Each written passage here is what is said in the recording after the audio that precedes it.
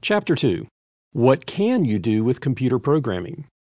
In summary, computer programming is the process of designing and writing computer programs. That sounds pretty straightforward, doesn't it?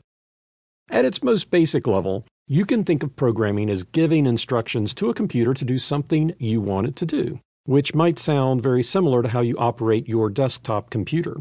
Simplistically, the only difference between what you are doing now as a computer user and what you might do as a computer programmer is that the instructions are saved somewhere so they can be used over and over. As a matter of fact, if you have used macros in a software program, like a word processor or spreadsheet, or countless other applications that are macro-enabled, you have already done computer programming of a sort.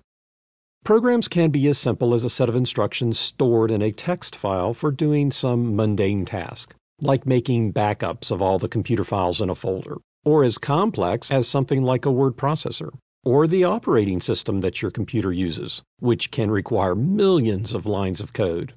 We need to understand that computers are generally just pieces of metal, plastic, silicon, and other materials stuck together in a way that allows them to do some amazing things that seem like thinking, can't actually think at all. But what they can do extremely well is follow instructions. So what are these instructions anyway? At the level that a computer understands, these have to be very precise, very detailed, and very complete step-by-step directions.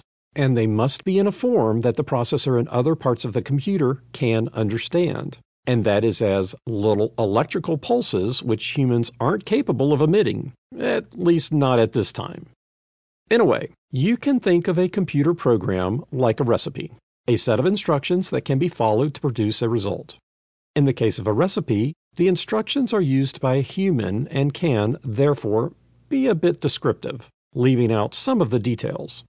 For example, if a recipe instruction is to pour the mixture into a blender and whip until frothy, it is assuming that the human knows what a blender is, and where it is, and how to set it up, and how to use it, and also what pour means, and what frothy means, and so on.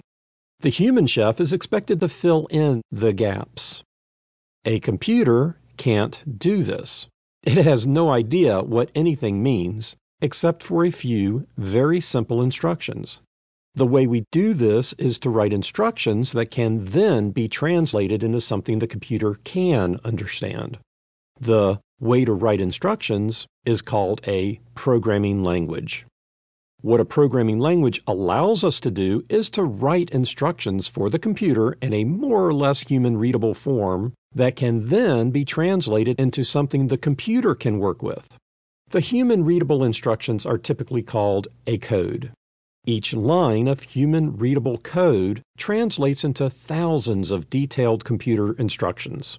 A special program, or set of programs, is used to do this translation. Each computer language has its own translators, which are called compilers or interpreters.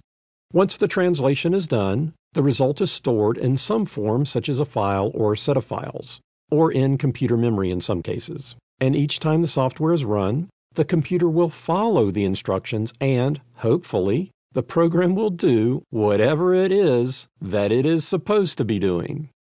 Although it is often imagined that you have to be a genius to be able to write useful software, almost anyone who is computer savvy and has an interest in becoming a power user can learn to program.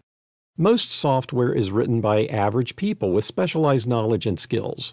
Mastering computer programming can be a lifelong pursuit, but gathering enough knowledge and skill to be able to write useful code isn't out of reach for anyone who knows how to use a computer and is willing to dedicate a little time, or maybe a lot of time, but still, it isn't out of reach.